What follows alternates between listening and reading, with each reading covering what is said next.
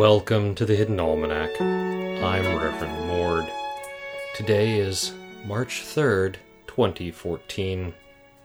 It was on this day, 175 years ago, that the small island nation of Qualm declared independence from the mainland.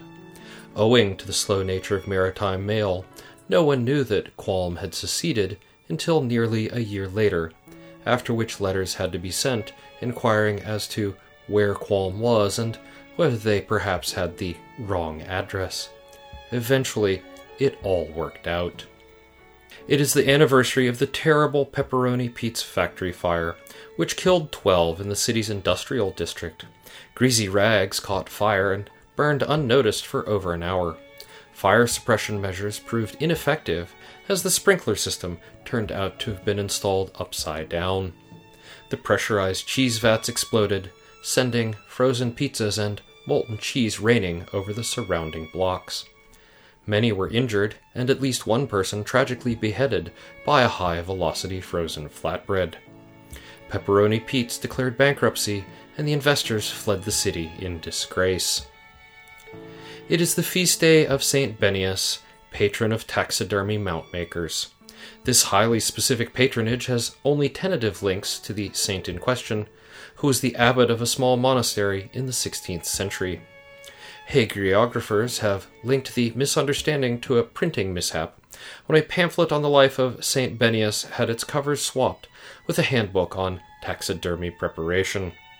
The rest, as they say, is history.